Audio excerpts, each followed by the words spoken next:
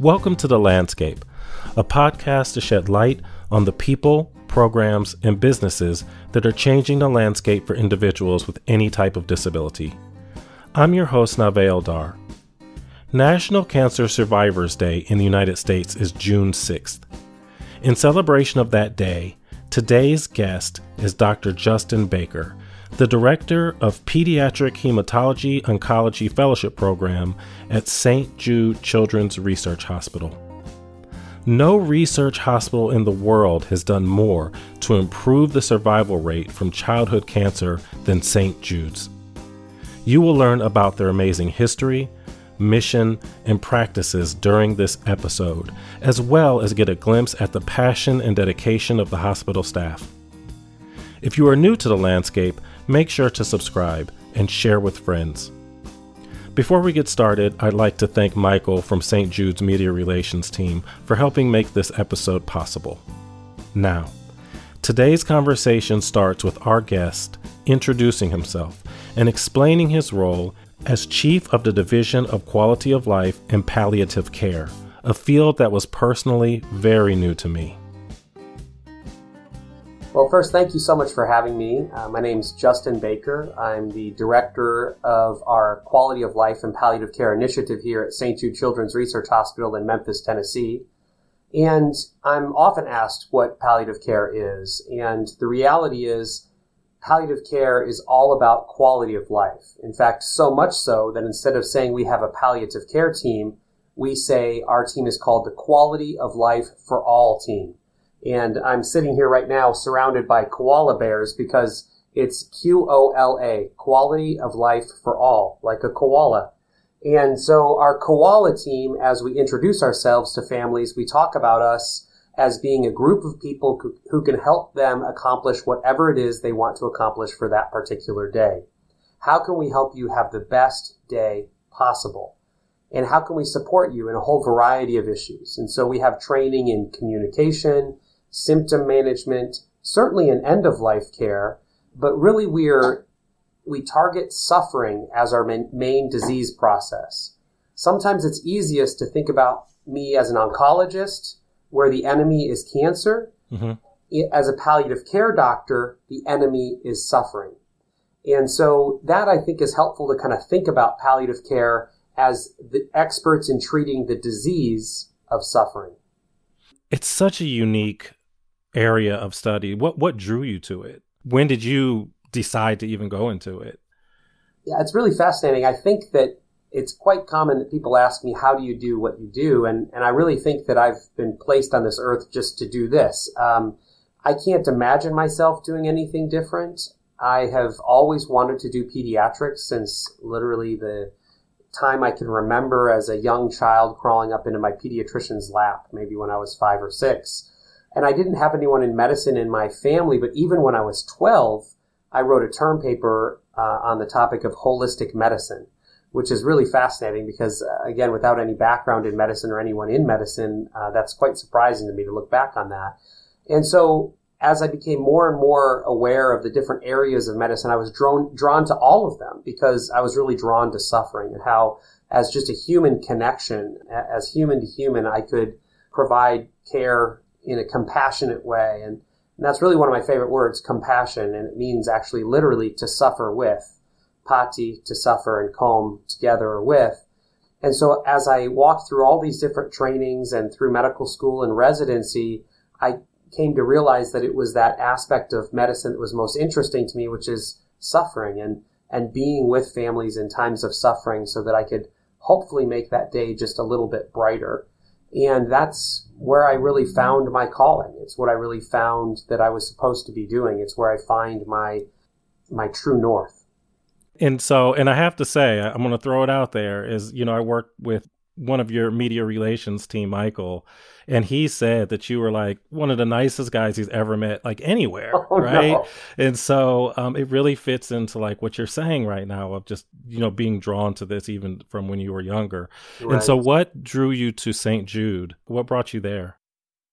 So St. Jude is really known as this beacon of hope, a place where we try to help those that are in most desperate need. And at the time that I was looking at training programs, there was no specific training in hospice and palliative medicine, not only at St. Jude, but really in the whole field. Mm-hmm. And so the closest thing is hematology oncology. And the best place to be trained in hematology oncology was St. Jude Children's Research Hospital. And when I came here, I quickly found out that people were studying this field of palliative medicine. Even though there wasn't clinical training, there were research opportunities. And so I quickly dove into those research opportunities as kind of opening my mind to new ways of thinking about suffering, addressing suffering, learning about suffering, and kind of brought that on as additional training.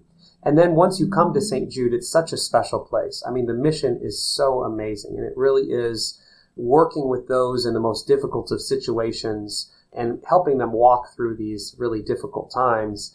And every single person on this campus is here for the kids, for their families. And it's now been almost 20 years, and it's really difficult to ever think about leaving. And so that's a perfect segue to my next question, which is, can you give us a little history? Everybody knows the name St. Jude. It's probably the most recognized name for a hospital in the country, if not the world. But give us a little history of the hospital itself. Yeah, so it's such an amazing place. I think that there are many places in the world that would say they really have a mission of advancing cures. And that is absolutely what St. Jude is about. But the beauty of what Danny Thomas did when he established this hospital is he said, it's going to be the best place to receive patient care. We're going to do the very best research possible. And we're going to do that all for people free, regardless of their background, regardless of their ability to pay, regardless of their race, their creed, their ethnicity, anything. We're going to pay for it. And we're going to give all the knowledge that we generate out to the rest of the world for free as well. And so it is just such a beautiful kind of mission that he established back there in the late 50s. The hospital opened in 1962. And in 1962, if you can imagine, almost every child with cancer died. There was a stated 4% cure rate, but you wonder how it was even 4% because there were really no modalities to treat kids with cancer. And it took really brave pioneer people, our very early clinical researchers and heads of the hospital that helped advance those cure rates. And slowly across time, we reached 50% for the most common type of cancer, acute lymphoblastic leukemia. And now, today, we're well above 90%, almost 95% cure rate for that particular type of cancer. So it's just been an incredible story. And St. Jude itself was really built here in Memphis because of the disparities that existed here specifically in Memphis and in the kind of middle part of the country. There really were no pioneering hospitals being built. And so when Danny Thomas was speaking with the board of directors and trying to figure out where should we build this thing, they said, boy, Memphis is the exact right spot. And it's worked out so beautifully.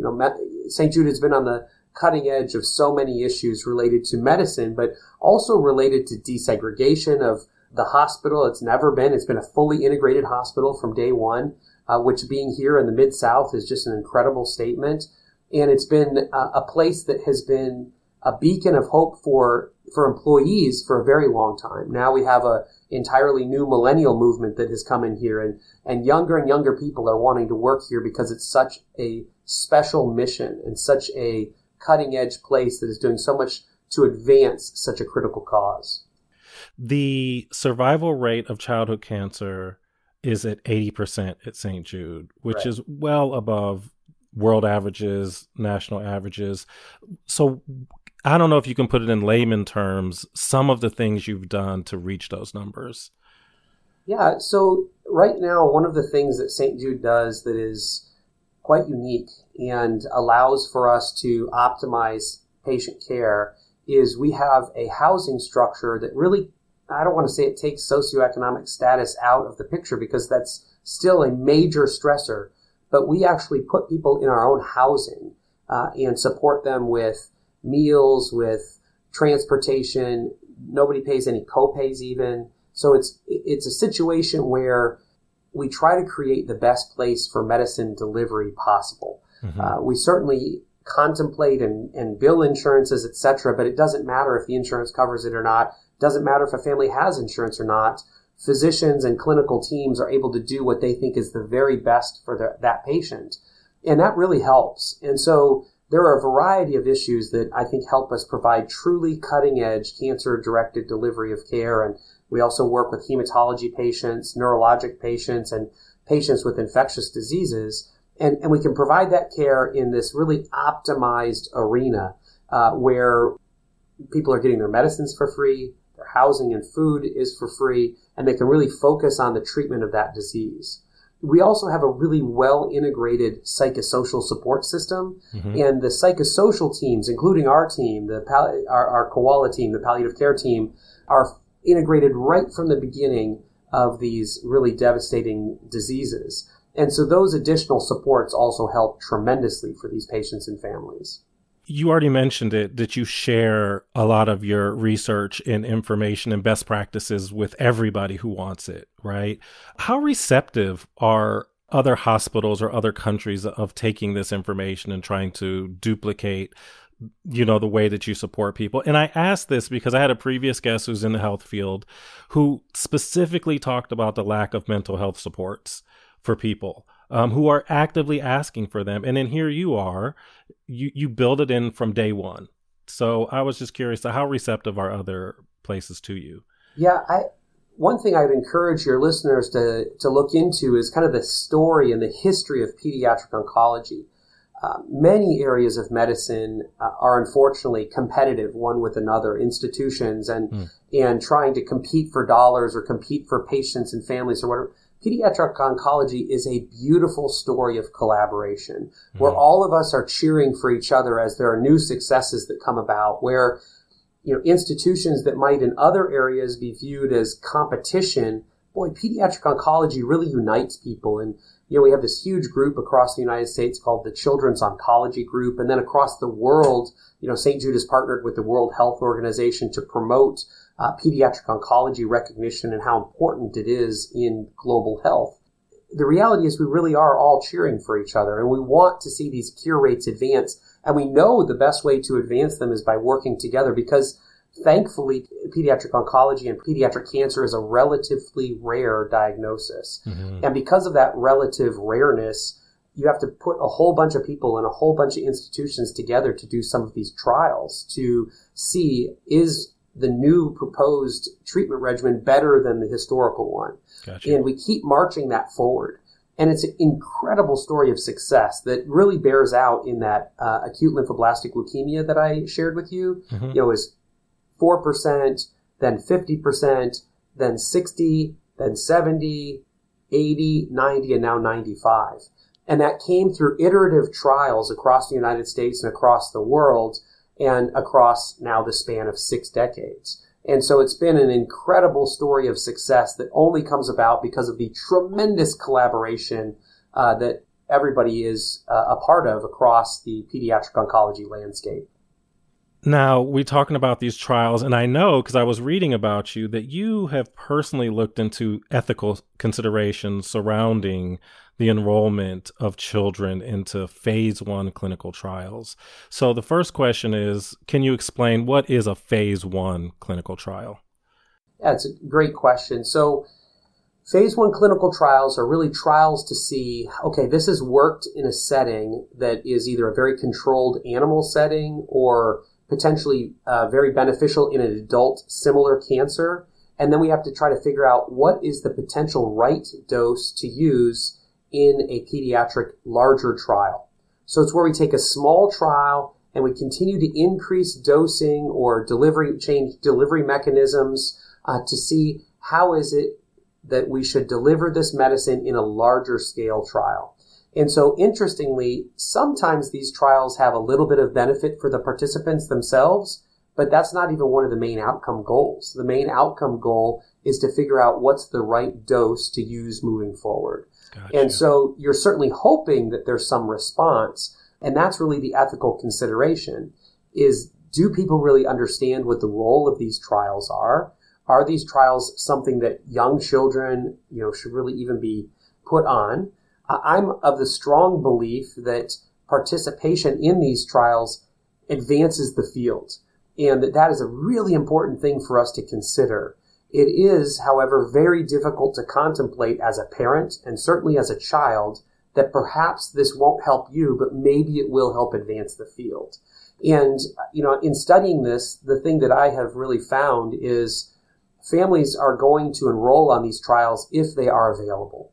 And so what that means to me is we have to be really dedicated to make sure that these trials are created in the most ethical way possible. Because once they're offered to a family, the family is almost always going to say yes. And so we have a responsibility to make sure that we are optimizing the potential benefits and minimizing the potential risks, because there really is a chance that this particular child will not individually benefit from this trial. So we've really got to be thoughtful as we create these trials. And we work very closely with the ethics committees, with research ethics committees, with something called IRBs, which are called institutional review boards, and also with ongoing scientific monitoring systems. And so there's a robust system in kind of all of the pediatric oncology centers that are really large and conducting research to make sure that it is the safest possible.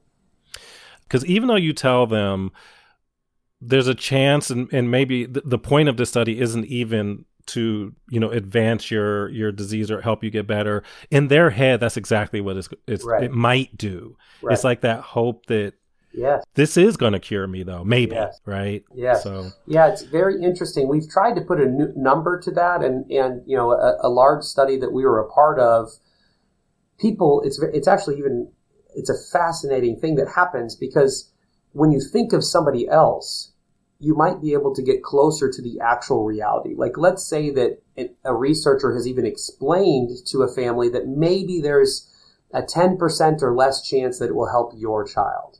Well, it seems that the parents then, if they talk about somebody else's child, they get close. They might say 20% or less might benefit from this. But when they talk about the chance for their child, they talk about it being closer to 50% or higher. Wow. And so there's just almost a cognitive inability to contemplate how horrific of a situation is happening with their child's progressive cancer. Right. And I've seen it time and time again. And we've looked at this in the context of parents who know that their child has incurable disease. Those parents still continue to hope for a miraculous cure. And that miraculous cure is not necessarily through God. It might be through medicine. It might be through something else. And they hold out the hope for this cure that is impossible, while all the same time recognizing that it is very likely that their child will die. Right. And we used to think of this as a pendulum, as kind of going back and forth, but we actually now know that they hold both of these hopes at the same time. And we just published on this year, looking at kind of these dual hopes of parents whose children have incurable cancer and how they continue to hope that their child will be cured while also recognizing that their child is very likely to die. Do you have staff that helps them try to process that? Yeah, it's a great question. So as parents try to work through these very difficult, almost cognitive gymnastics of grasping something that is so horrific and the weight of it all, yes, each child and family here at St. Jude and at most pediatric oncology institutions have psychology that works very closely with them. They work with a group called Child Life Specialists, which are developmental specialists, age-specific specialists who can help children kind of understand and grasp what's happening. They work with chaplains. They also work with our team, who are really specialists in kind of providing anticipatory guidance of those next steps. They work with, obviously, nursing and their primary doctor. All of us have additional training in trying to walk with families through this. But interestingly, we here have added a layer that actually most institutions don't have. That is newly bereaved parents or parents whose children have incurable cancer will be paired with past bereaved parents of a similar diagnosis where their child died. Let's say one parent their child is dying of a brain tumor. We will pair them with a parent whose child already died of a brain tumor. And that seems to be really effective as we pair them together so that one parent can talk to them about the things that help them walk through this. Or even just the availability of somebody who actually understands, like not just says they understand. I've unfortunately walked through this with 1,000 different parents or more, but I've never walked through it myself. Right. And so to have another parent who has walked through this, it's just been invaluable for families. Mm-hmm. Mm-hmm. And so, this podcast is around disability issues. And I'm going to be honest with you. I've been working in the disability field for decades, mostly in either severe and persistent mental illness or intellectual and developmental disability. And so, we kind of live in silos when we work, right? Like, Right. I'm very, very super familiar with what I do. I was not aware or never thought about the fact that cancer could be a disability. So I wanted to know if you could address, what are the short-term and long-term disabilities that can be caused by cancer? It's so interesting to think about cancer as causing disability or even being part of a disability situation in a patient and family. But you're exactly right. It is such a heavy burden to bear when your child has cancer. That child could go through any number of things that could cause long-term disability, or certainly all of the patients go through situations that cause short-term disabilities. What we find is these patients have to tolerate high-dose chemotherapy, and this chemotherapy causes really significant side effects, including nausea and vomiting, extreme fatigue, and can also cause long-term side effects, things like putting you at risk for other cancers, and certainly can also cause things like infertility. They also have to go through surgery. So some of the types of cancer that our children get, some of them might be a bone tumor of a leg. And so sometimes you have to amputate that leg to take the tumor fully out. Mm-hmm. Or if you can imagine children with brain tumors, you just can't take only the brain tumor out. You have either the brain tumors eked into other areas or otherwise, after the surgery, it's very common that these children will be left with some sort of long-term disability. We also provide radiation, and radiation is incredibly helpful to treat cancers. Unfortunately, the long-term side effects are things like additional cancers or stopping the growth of, say, a bone that you treated with radiation. It will no longer grow appropriately after that. Or there could be significant hormonal imbalances because you are using radiation in the brain.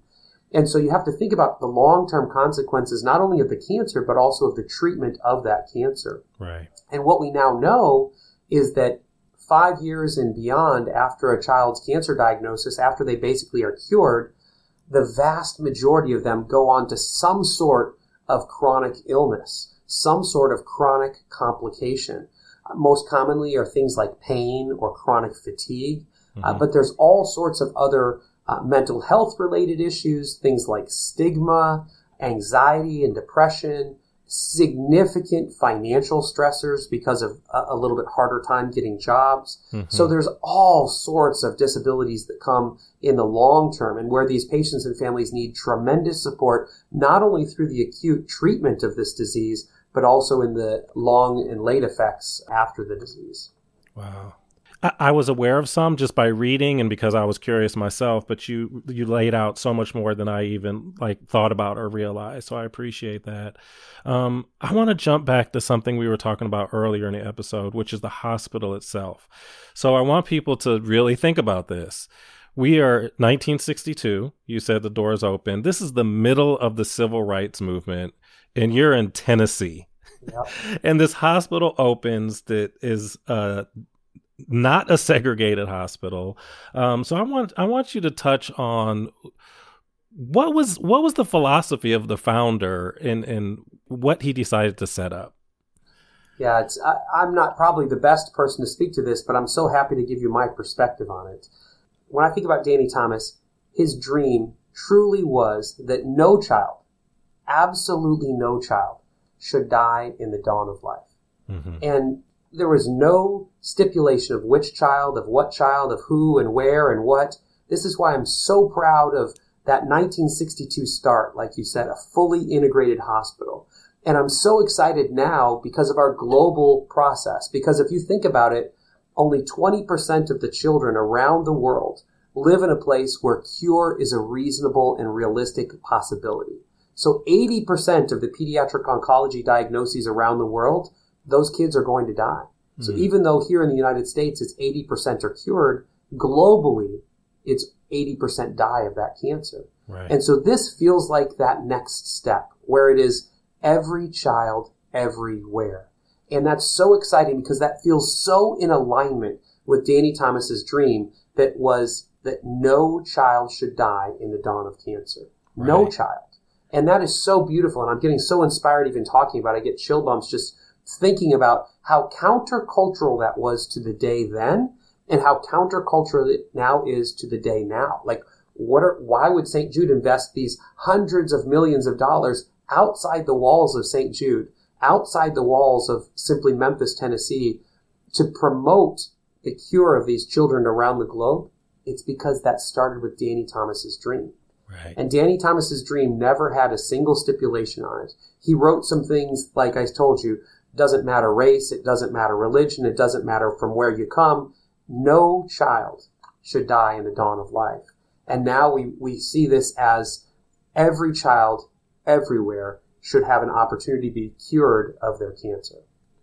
That's beautiful. And I follow you on social media, the hospital, and it's reflected in your social media posts, right? I mean, it is just like this, all you see is children and all these different races, all these different socioeconomic backgrounds. You have posts where the parents are talking, and it's just very encouraging to know, as you talk about it. It goes against many things that we see today. So it's wonderful to see and to know that you exist and are impacting hopefully more than even medicine, right? Just in that philosophy. Right. That's right. One of the beautiful things about our hospital and just the clinical care that we provide, and I'm not sure, this is going to sound very strange to other medical providers, but I literally don't know if a child has insurance or not. I have no idea when I go and meet with a family and then I come out and put my orders in. I don't know if they have insurance or not. All I know is that the care that I think is best for that child, that care is going to be provided whether they have it or not, whether they can pay a copay or not, whether they come from a rich background or from a really difficult background. No, I mean, we're going to do it. We're going to do what is right no matter what. And that is unbelievably liberating for me as a physician, not only just knowing that this is how this institution works, and it makes me very proud from a social justice standpoint, but really it frees me up just as a doctor to be able to say, oh, I get to make some of these decisions, and we as a team get to decide what is best for this patient and family. Not so much what the insurance says is appropriate in the situation, but what is it that we feel as a team is going to most benefit this patient and this family? And then we do it. Just as Danny Thomas said, that every child needs to be treated in the exact same way and the best way possible for that child and family. And so I saw that if they have insurance, it is billed. You don't worry about that yourself. Right. But if there is no insurance, which is probably, let's be honest, a lot of people, or insurance doesn't cover it, it's covered 100%. Right. Where does that funding stream come from? Yeah, so this is the really cool thing to think about. So again, when you look at the care that we're able to provide our patients and families, we have them stay on campus for housing. We provide transportation. We give them money for food. We give them money even to go to a grocery store and buy their food so they can cook it in the kitchen that we have in the rooms that we provide for them. And so all of that money, plus all of the money that is used for co-pays, is used for patients without insurance, it comes in the majority of it from small donors, from people giving through the hospital and through really you, me, others who are donating to St. Jude. And that's the beauty of this, is that we all are in this together, right? We're all in this together. And there is no more pure cause than treating these precious little children with cancer and other catastrophic illnesses. These kids did absolutely nothing to bring this on themselves, and they did nothing to be coming from the background that they may be coming from. And so each of us being able to give to this particular organization, we're able to support the way that we do our work here. So I used to, years ago, it feels like another life ago, I used to coach a running club of elementary school kids. That's and cool. we ran in the St. Jude 5K. Oh, that's great. There's, so you know where the money comes from. There it is. And then and only mathathons, you probably, some of those kids that were running probably did like mathathon or things like this. Yes, right. And I just saw you had a campaign just like last month and the month before, something to do with going to space. let me tell you, this terrifies me. So I was like, I'm not going to get involved with that. But I believe there was some kind of way you could win a seat to go to space. Yes. Yeah. So you're very inventive. Isn't that crazy? Yeah. And imagine, the group, obviously, fundraising is so different in the midst of COVID. I mean, we had an entire mechanism that was mostly kind of grinning and gripping and, large events like marathons or runs or this. And so there's been a large adaptation that's had to happen, but we're so grateful because, people have continued to give even in the midst of really desperate times during COVID, and the hospital has not had to pull back in any way. We've been able to really love on and help these children in, an incredibly important way during an incredibly devastating time for them. And so even though, many institutions have had to pull back because of the generosity of, the general public, St. Jude has not had to do that.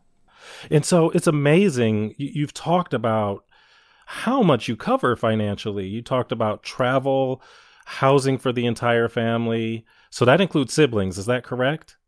Yes, it is. It's the housing. Each of the housing structures is built for a different number of people. So there's obviously some regulations around that. But yeah, it's really to support the entire family.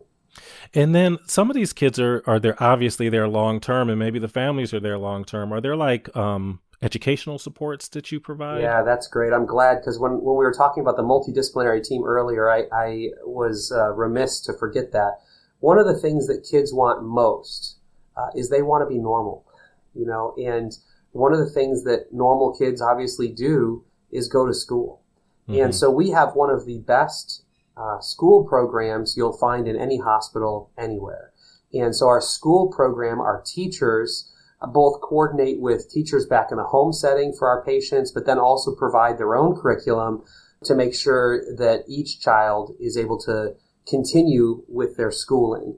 And the teachers are some of the most beloved people of our patients and families teams. They love, love, love school. Even though they sometimes don't love the homework, they certainly love the teachers. And these teachers, just like all the other amazing care providers, are so dedicated. I mean, they're just so dedicated. We actually just had a graduation yesterday, and our kindergarten graduates, we were celebrating them over the past couple of weeks. So it's an exciting time here to see these patients who are going through cancer treatment and then graduating from the school programs. I mean, you just can't imagine how special it is. In fact, one of my greatest honors, and I'm sorry to say it's not speaking on this podcast, it was speaking as one of the plenary speakers for the kindergarten graduation.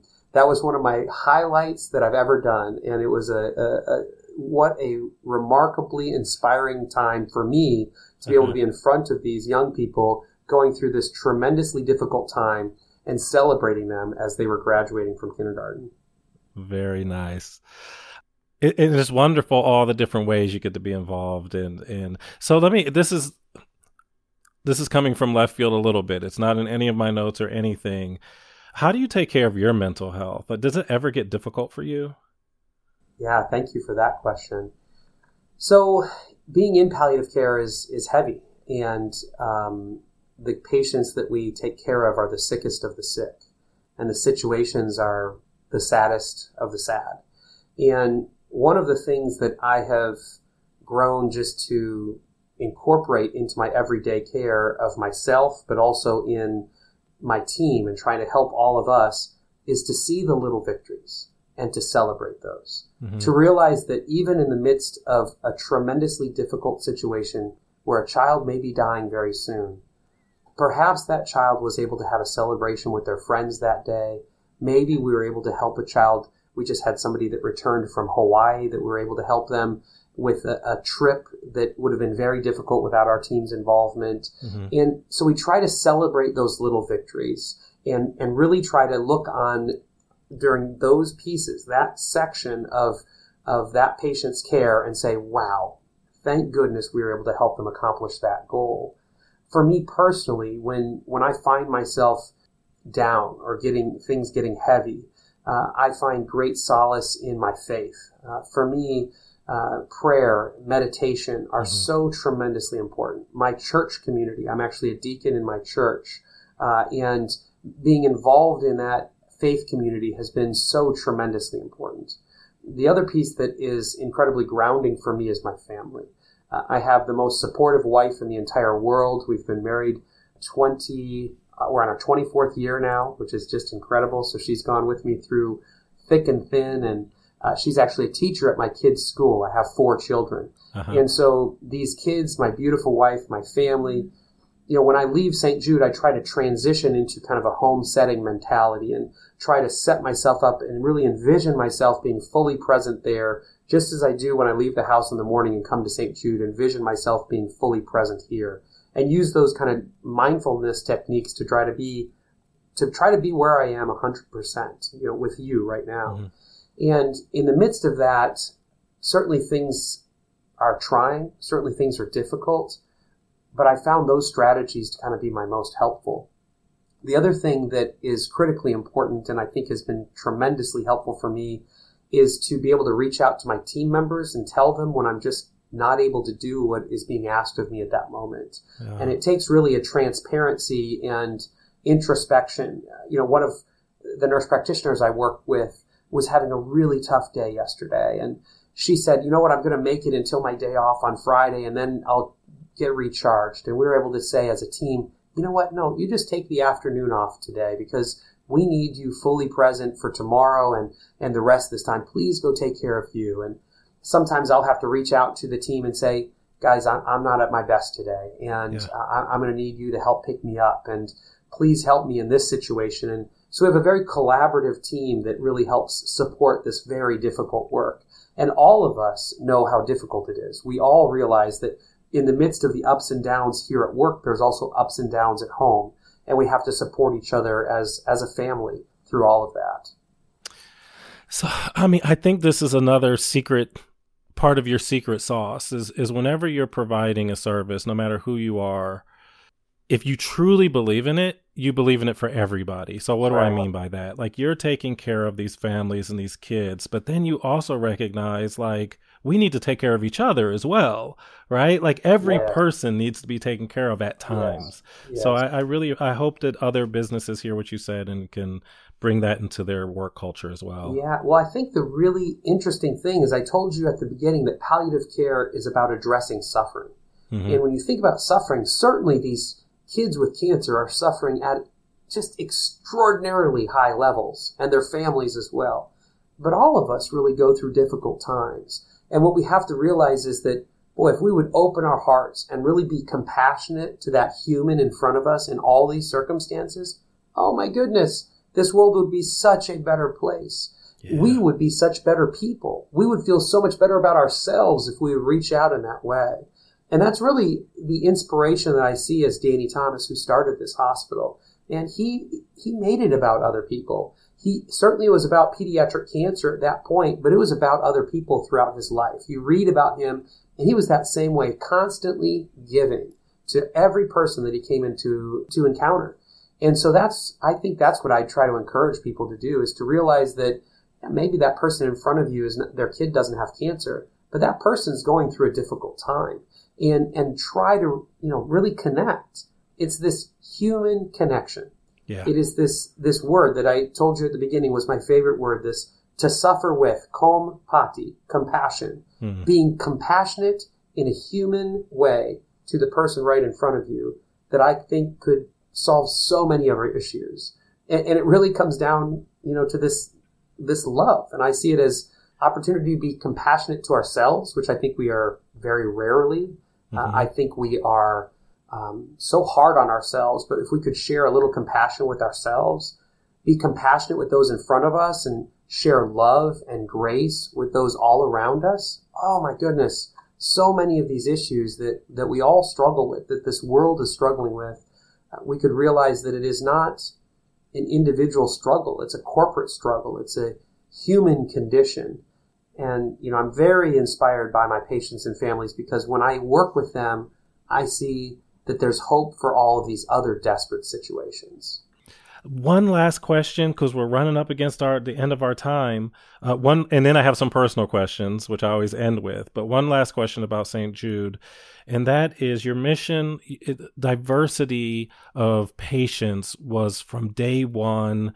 like we said, starting in the 60s. How does that bleed into the culture of the staff? Do you see a lot of diversity of the staff at St. Jude? Is that an emphasis that the hospital has? Yes, it absolutely is an emphasis of the hospital. At this point, we have actually an entire diversity and inclusion department who are helping us not only with issues related to our patients and families and ever expanding cultural influence of, opening the doors to the globe. I mean, that is complicated for all of us. And so this group is helping us with that, with our patients and families, as well as with our staff. And we know that there's always opportunity to do better. And so we're looking for leadership opportunities, and through training and through recruitment and through retention and looking at all these other ways that we can hopefully create an ever more diverse workforce, because we need that, because that diversity of viewpoints is what helps us take the best care of our patients and families possible, helps us be the most adept and nimble institution possible, because we've got to be able to see the world from a whole variety of perspectives in order to be able to meet the incredible challenges that our patients and families and that this institution is meeting today. And so I'm incredibly proud of where we are today, and I'm so excited about where we're going because we still have much work to do. Yeah. And you talked about how there's a lot of young workers, millennials, and even now post-millennials are starting to enter the workforce. I talked to a recruiter of a major company who said, they're looking for diversity too. That's right. So if they come to your place of business, the best and the brightest expect to see diversity in the workplace. That's exactly it. They're the two things I feel like we really have going for us. Well, the three things I really feel like we have going for us here at St. Jude. Number one is the mission. The mission, and it's what this young group of people coming into the workforce that, they certainly care about money, but it is much more about mission and much more about feeling like their job matters. And so that mission orientation of this institution, there's no better mission. The second thing is the diversity inclusion aspect of what we're doing allows for incredible incorporation of a variety of thought processes, empowerment, great growth opportunities for people as they come here. And third, I think that Memphis, Tennessee is a place that, my goodness, right up the street from us here, Martin Luther King Jr. was assassinated. Just right up the street. And so this is a place that if we can do this here in Memphis, Tennessee, it just feels like a beacon to the rest of the United States. We can pull this off here. Yes, it is an island. Yes, it is within our campus right now, but it is eking outside of these walls and expanding. And that's what is so beautiful to me about what we have here at St. Jude. And so thank you for all of that. And now we're going to end with a few personal questions. The first one is, when you went to college, my daughter is a senior. Well, she's graduating, walking the stage tomorrow. Thank you. And she's headed off to college to do her thing. When you went to college, is this where you thought you would be X amount of years later? Boy, it's a great question. The answer is absolutely not. No, I knew I'd be in medicine, and I knew I would be a pediatrician. Okay. But the reality, what's really interesting is back then, when I look at what my view of the world was, it was a very narrow view, and it was just frankly wrong. It was an ignorant view of what pediatrics was, what medicine was. I frankly thought coming out, I would be like a music therapist and an art therapist who wrote prescriptions for kids, help them feel better. Yeah. And I just didn't understand any of these things. And I also, I'd really grown up in a very isolated way. So, my thought process was, I just didn't have very many aspects of life that I had walked through. And so I was very naive.